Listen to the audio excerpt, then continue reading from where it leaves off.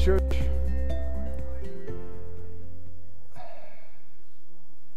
We're in a little bit of a series this morning that is talking about God's wisdom and what is it that's going on in the world. And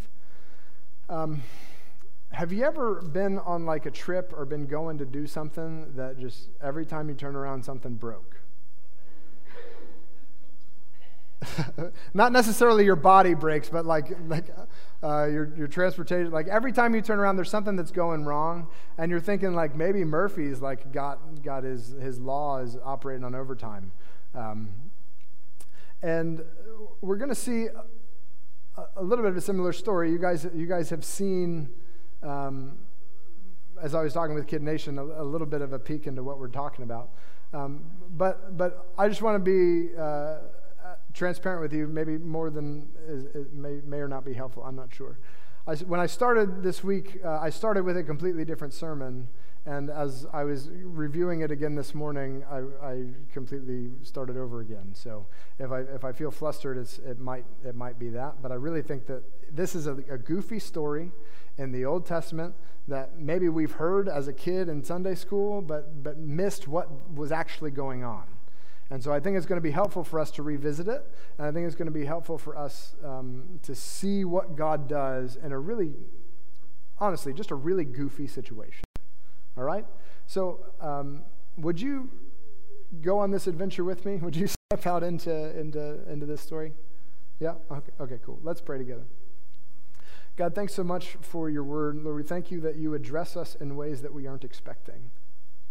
We thank you that at times we can get so used to how we like to interact with you. And God, you just shake us up. Lord, we thank you that you're outside of our box. That you are the living God, the true living God, and that when we interact with you, we interact with a person, a set of persons who have their own will. So God, thanks for the conversations that you hold with us. And Lord, this morning we pray that you'd give us ears to hear your word. Would you give us hearts to accept what it is that you're showing us? It's in your name that we pray. Amen. So let's open up together this morning. We're going to start in Numbers chapter 22. Numbers chapter 22, and if you're using the blue Bibles, it's on page 163. So we're up at kind of the beginning of the Bible. Numbers is kind of the fourth book of the Bible. Genesis, Exodus, Leviticus, Numbers. But it's actually like the second chapter in what God is doing with Israel. Leviticus ends up being a bunch of laws and things like that. But here's where I want to give you a brief summary, because Don knows I could talk all day long about the first 5 books of the Bible. So God creates the whole world, and then man rebels against him. And so now God has to deal with this sin issue. He promises he's going to take care of it, but Eve never sees the promise, and her boys end up being corrupt, and it just goes on and on and on, and things get worse and worse and worse and worse and worse and worse until God realizes, like, hey, every person who's on the world, the intention of their heart, the leaning of their heart, the thing that they want most is wickedness and violence and corruption, and he says, I can't deal with this. I'm going to wipe them all out. And as he's going to do that, Noah finds favor in the sight of the Lord. So God says, hey, Noah, I got a job for you. I know it's never rained before. I know you don't know what a flood is, but I really need for you to build a boat because it's going to rain and it's going to flood and you're going to need the boat. And Noah says, sure, God, whatever it is you want to do. So God starts over with the whole world with Noah. So I say that to say people started walking with God, and then very quickly everybody's forgot and started doing exactly what they wanted to do. So God said, I'm going to start again. There's only one family in the boat. There's Noah and his 3 sons and their 4 wives together. Like, not all, they don't share the same wives, but there's 4 wives also in the boat. You get what I'm saying? So there's one family in the boat. They get off of the boat. They have seen God do miraculous things. They've seen him flood the whole world and start over again. And God gives them the same command, be fruitful and multiply, fill the earth. And they're like, yeah, maybe not. We're not going to do that. And so very quickly they forget again. And unfortunately, the story of the Bible is God constantly having to reintroduce himself to people who've forgotten who he is and what he's doing. And so he finally says, all right, I'm going to use this guy Abram. And Abram was a pagan. He was out of the land of Ur. And so God shows up in Ur and says, hey, I need you to go to a different land. And he says, well, how do I know what land it is? He says, you'll know when you get there. Says, all right, well, I guess I'll go. So Abram goes and follows God. And from Abram's descendants, he turns him into Abraham. He begins a new nation. From one family, he starts with 12 tribes, 12 sons, 12 tribes of Israel. Anyway, it's a long story, I can tell you. So he has these special people. They end up in Egyptian captivity for 400 years, and then God shows up again and says, hey, you guys don't remember me. I'm Yahweh. I'm the God who, Abram, me and him got along real well. And they say, oh, okay, so we follow him. We follow him out of slavery, across the Red Sea, and now we've got people that are traveling, camping, who grew up as slaves. They're now following God on this adventure, and they quickly forget everything that God did, and God has to kill them all. But he does it slow this time. It's not like a catastrophic, everybody dies at the same time. He takes 40 years for that first generation who trusted God and who followed God through the waters of the Red Sea. He gives them 40 years to die, essentially. And when they're all dead, God says, okay, now you're ready to get the land. You didn't trust me before. You forgot everything that I did, and now you're ready to get the land. And so now he has brought this whole nation of people up to the borders of the land. They are camping out, they're camping out on this side of the river, looking at the promised land on the other side of the river in this plain. And I don't know if you've ever thought about it, but if you move into the neighborhood, all of the neighbors who lived there before start to look at each other going, who are these people? I don't know if you've ever really thought about it. Maybe you have. I didn't understand until I bought a house that who I chose to live by would actually matter. Those chuckles tell me that you also understand what I'm talking about. So as Israel's coming through, they're trying to get to the place where God's promised them to go, but they're on the wrong side of the river. So they send word to the kings. There's a whole bunch of people walking around, and they send word, hey, can we just pass through your land? We're not going to take anything. We're not going to drink your water. We really just want to pass through, and you've got this nice paved highway right through here. Can we just take this road? They said, no, you're not doing that. They go to the next guy, and no, you're not doing that. So none of their neighbors are being nice to them, which, is par for the course. And they're going up, and they're camped on these plains, and this one king is getting really, really nervous. His name is Balak. And that's where our story picks up. So this foreign king has these people camped on his front doorstep, and he's nervous because he's heard they've overthrown Egypt. Their God is doing something in the world, and now they're on my doorstep? That's where we're picking up. In Numbers chapter 22, page 163 in the blue Bibles, then the people of Israel set out and camped in the plains of Moab beyond the Jordan at Jericho. So they're on the wrong side of the river looking over into the promised land, and the first thing that they can see over there is the city of Jericho. And Balak, the son of Zippor, saw all that Israel had done to the Amorites. And Moab was in great dread of the people because they were many. Moab was overcome with the fear of the people of Israel. And Moab said to the elders of Midian, this horde will now lick up all that is around us, as the ox licks up the grass of the field.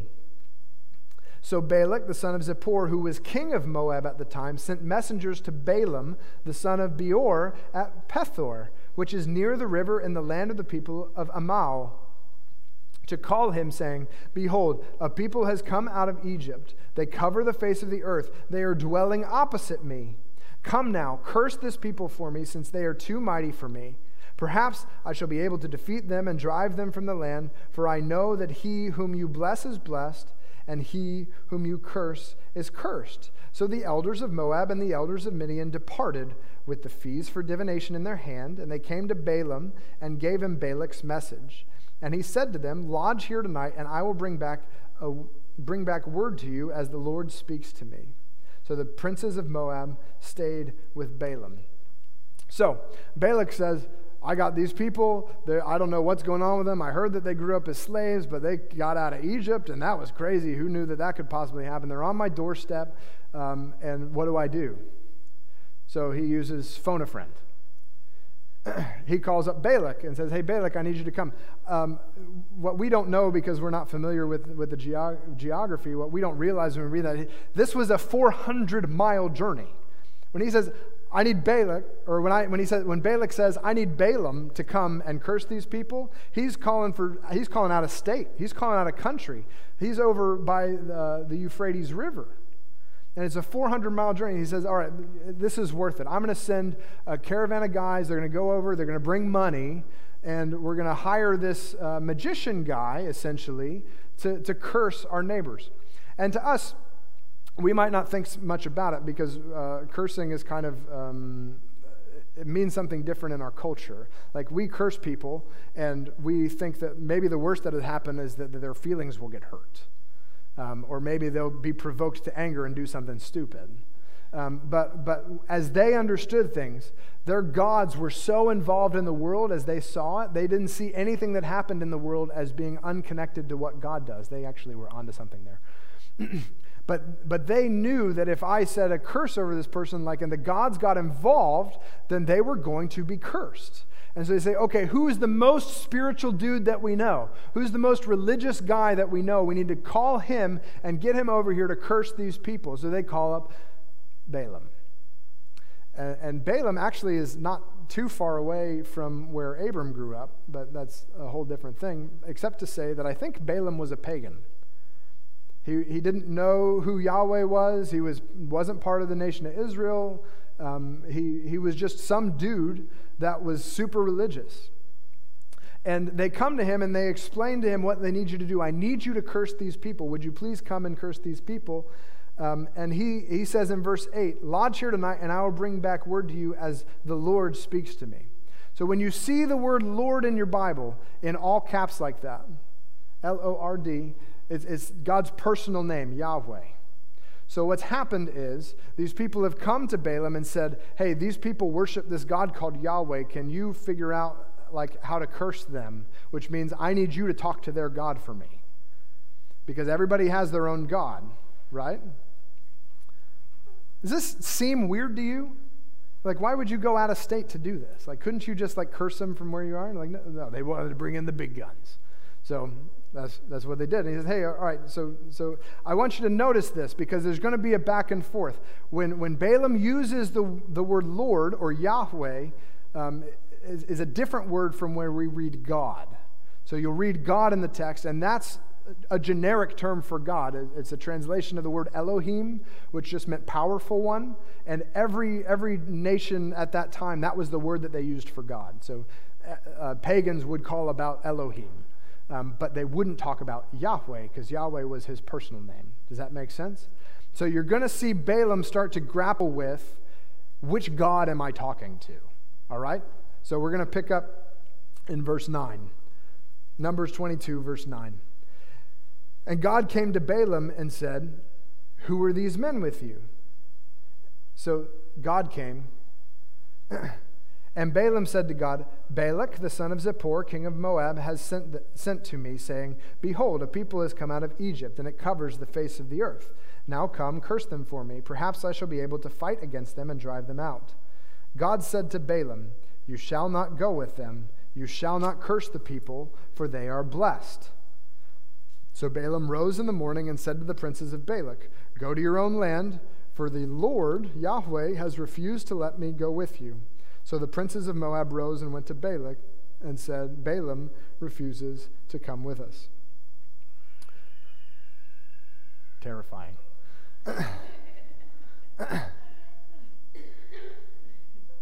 So Balaam is just kind of doing his own thing. He's interacting with what he knows to be God.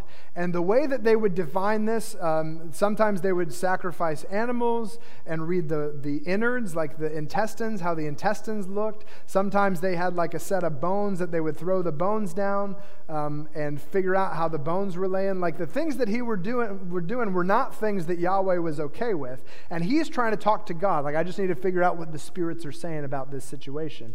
And he starts to attribute it to Yahweh. I don't think he believes it. Because the whole time in the narrative, he's saying, I'm talking to God, I'm talking to God, I'm talking to Elohim. But when he communicates that, he says, Yahweh isn't going to let me do this. So I think he's somebody who just kind of tries to do the most convenient thing. He's like a religious figure, and he's just trying to okay, I'm doing my normal thing that I'm familiar with, but it's coming back with some weird results, and I can't curse these people, and I'm just going to attribute it to their God.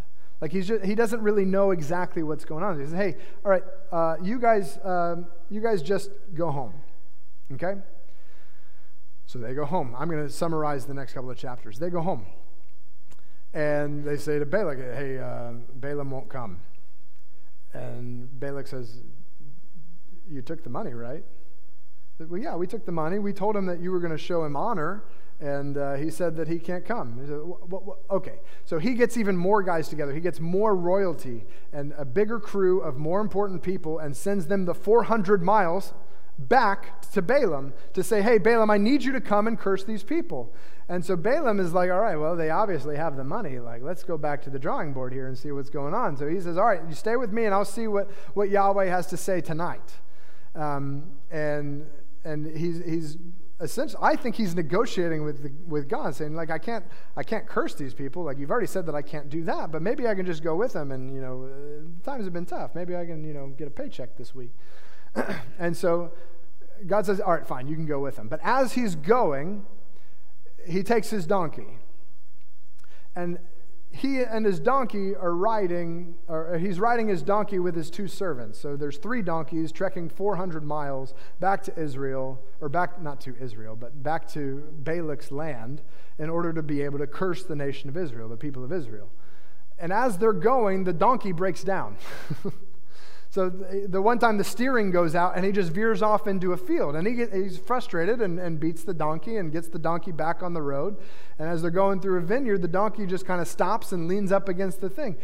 And then it goes a little bit further, and the donkey lays down. And he's beating the donkey. He's screaming and cursing at the donkey. And the donkey turns around and says, what's your deal, man? I'm not a bad donkey. Have I ever been bad to you like this before? And Balaam says, no. And God opens his eyes to see what has been happening. See, the donkey knew that the angel of the Lord was standing in the way.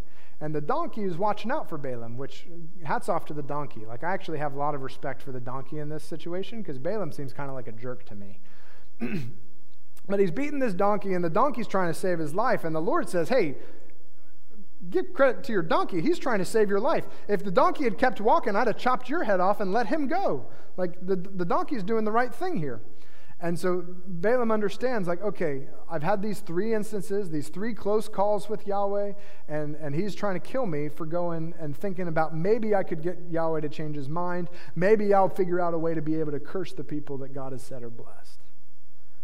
And then I can get paid for it. And now he comes to understand, okay, Yahweh, we've never met before. We've never had any dealings. Obviously, you're serious about this. So I'll say whatever it is that you want me to say. All right?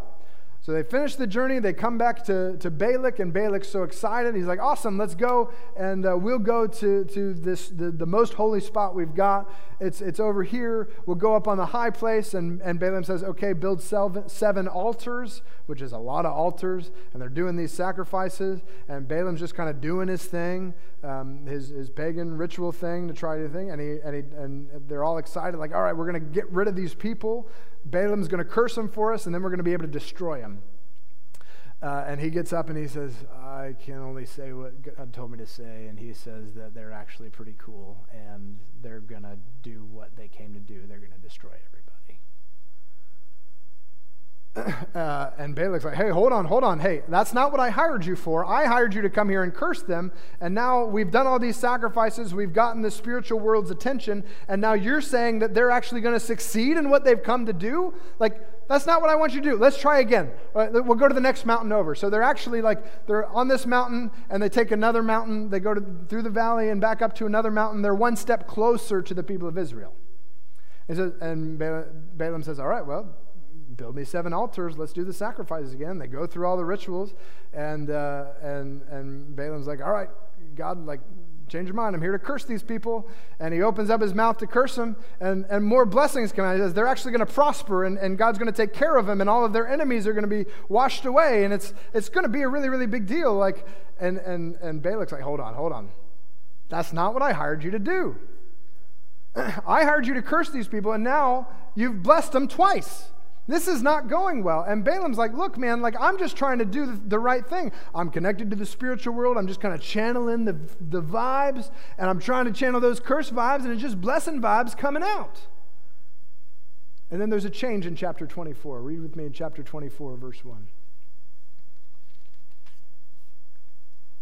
Chapter 24, verse 1, page 166 in the blue Bibles. When Balaam saw that it pleased Yahweh to bless Israel, he did not go, as at other times, to look for omens. He's not doing his normal witchcraft stuff. But he set his face toward the wilderness. And Balaam lifted up his eyes and saw Israel camping tribe by tribe, and the Spirit of God came upon him, and he took up his discourse and said, the oracle of Balaam, the son of Beor, the oracle of the man whose eye is opened, the oracle of him who hears the words of God, who sees the vision of the Almighty, falling down with his eyes uncovered. How lovely are your tents, O Jacob, your encampments, O Israel, like palm groves that stretch afar, like gardens beside a river, like aloes that Yahweh has planted, like cedar trees beside the waters. Water shall flow from his buckets, and his seed shall be in many waters. His king shall be higher than Agag, and his kingdom shall be exalted. God brings him out of Egypt, and is for him like the horns of the wild ox. So attacking. He shall eat up the nations, his adversaries, and break their bones in pieces, and pierce them through with arrows. He crouched, he lay down like a lion and like a lioness. Who will rouse him up? Blessed are those who bless you, and cursed are those who curse you. And Balak's anger was kindled against Balaam, and he struck his hands together. And Balak said to Balaam, I called you to curse my enemies, and behold, you have blessed them these 3 times. Therefore, now flee to your own place. I said, I will certainly honor you, I'll certainly pay you, but Yahweh has held you back from honor, so you're not going to get paid. And Balaam said to Balak, did I not tell your messengers whom you sent to me? If Balak should give me his whole house full of silver and gold, I would not be able to go beyond the word of Yahweh to do either good or bad of my own will. What Yahweh speaks, that will I speak. And now, behold, I am going to my people. Come, I will let you know what this people will do to your people in the latter days. So he finishes his curse, and Balak throws a fit. He says, I came to you, you've blessed them now 3 times. We've tried 3 different mountains. We keep getting closer and closer to the nation of Israel, and the closer we get, the more blessings you give them. And he says, look, I told you, I'm doing the thing, and I didn't know this God beforehand, but he's got something going on here. There's power here that I haven't seen before, and you're telling me I'm not going to get paid, but let me finish. I didn't finish what I started. Let me tell you what's going to happen. The oracle of Balaam, the son of Beor, the oracle of the man whose eye is open, the oracle of him who hears the words of the Lord and knows the knowledge of the Most High, who sees the vision of the Almighty falling down with his eyes uncovered. I see him, but not now. I behold him, but not near. A star shall come out of Jacob, and a scepter shall rise out of Israel. It shall crush the forehead of Moab and break down all the sons of Sheth. Edom shall be dispossessed. Seir also, his enemies shall be dispossessed. Israel is doing valiantly, and one from Jacob shall exercise dominion and destroy the survivors of cities. And he continues telling all the neighbors how Israel's going to wipe them out. It's a weird story, isn't it? It's strange to me, one, that they sent, sometimes I wish the text would include some of those geographical details, because they tell you where he's from, but I don't know the land, and you don't know the land. I had to look it up in an atlas to try and figure it out. It's 400 miles. They've now made that trip 1, 2, 3, 4 times. I can't do the math on that, but you guys can. They've traveled a lot to make this happen, and they keep moving. They build, 7 altars times 3. They keep moving the mountains. They're really trying hard to get this curse out here. And the more they try to override the will of God, the more God subverts what they're doing and gives blessing instead of cursing. And even when his livelihood is threatened, and even when Balak says, I'm not going to pay you for this, this is crazy, he goes a step further and says, not only that, the king is coming. I see him. He's not here now, But I see him coming. A star will rise out of Israel, a star out of Jacob. It's so strange.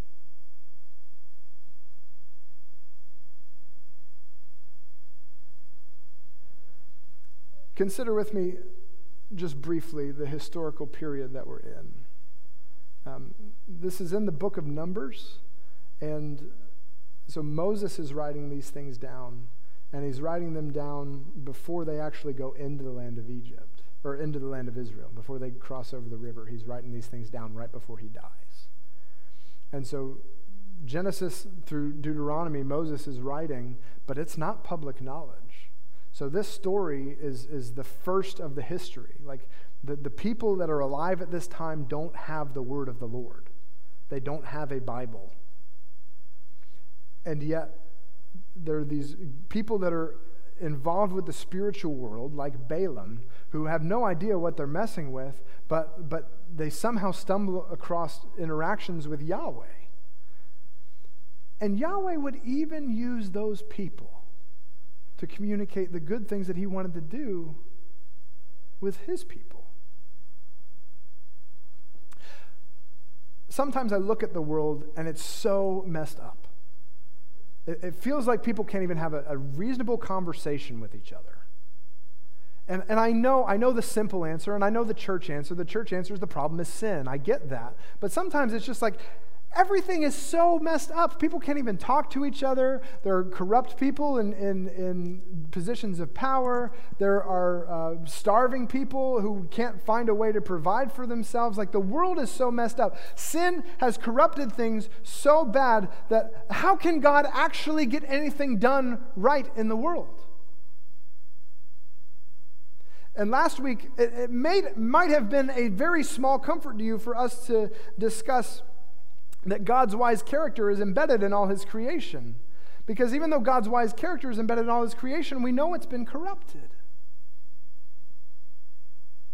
So maybe this is a little bit larger word of encouragement, that God's wisdom guides even those who reject it. God's wisdom guides even those who reject it. God's wisdom guides even those who reject it. People come into, or just kind of going through their lives. They're doing the thing that they know to do. They've got these rituals. They've got these ways that they connect to spirituality, and they come across these they just don't know what it is. But God guides even those who reject his wisdom. Like he still is involved, even though the thing that he set up, the way and the order, we might call it righteousness. The righteousness that he established all of creation to operate by has been corrupted. He's still involved in leading people to do the right thing. God in his grace, and the theological word escapes me suddenly. Common grace is common grace. That God is involved in people's lives whether they trust him or not. And God is guiding people's direction whether they trust him or not. And we can say, oh, it's common grace. It's kind of like common sense. Like we don't put much value in it, right? But this common grace like actually can do amazing things. God can use people that don't want anything to do with him. Like Balaam didn't want to worship Yahweh. He came to curse Israel. He was there to make a buck. And yet, God in his wisdom used one who would reject him to prophesy about the one who would save all of creation.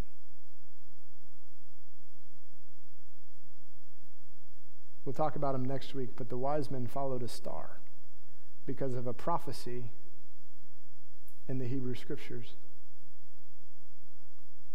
A prophecy spoken by a pagan trying to make a buck.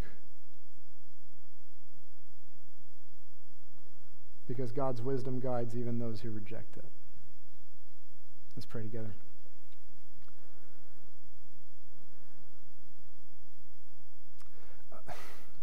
God, there's nothing beyond you.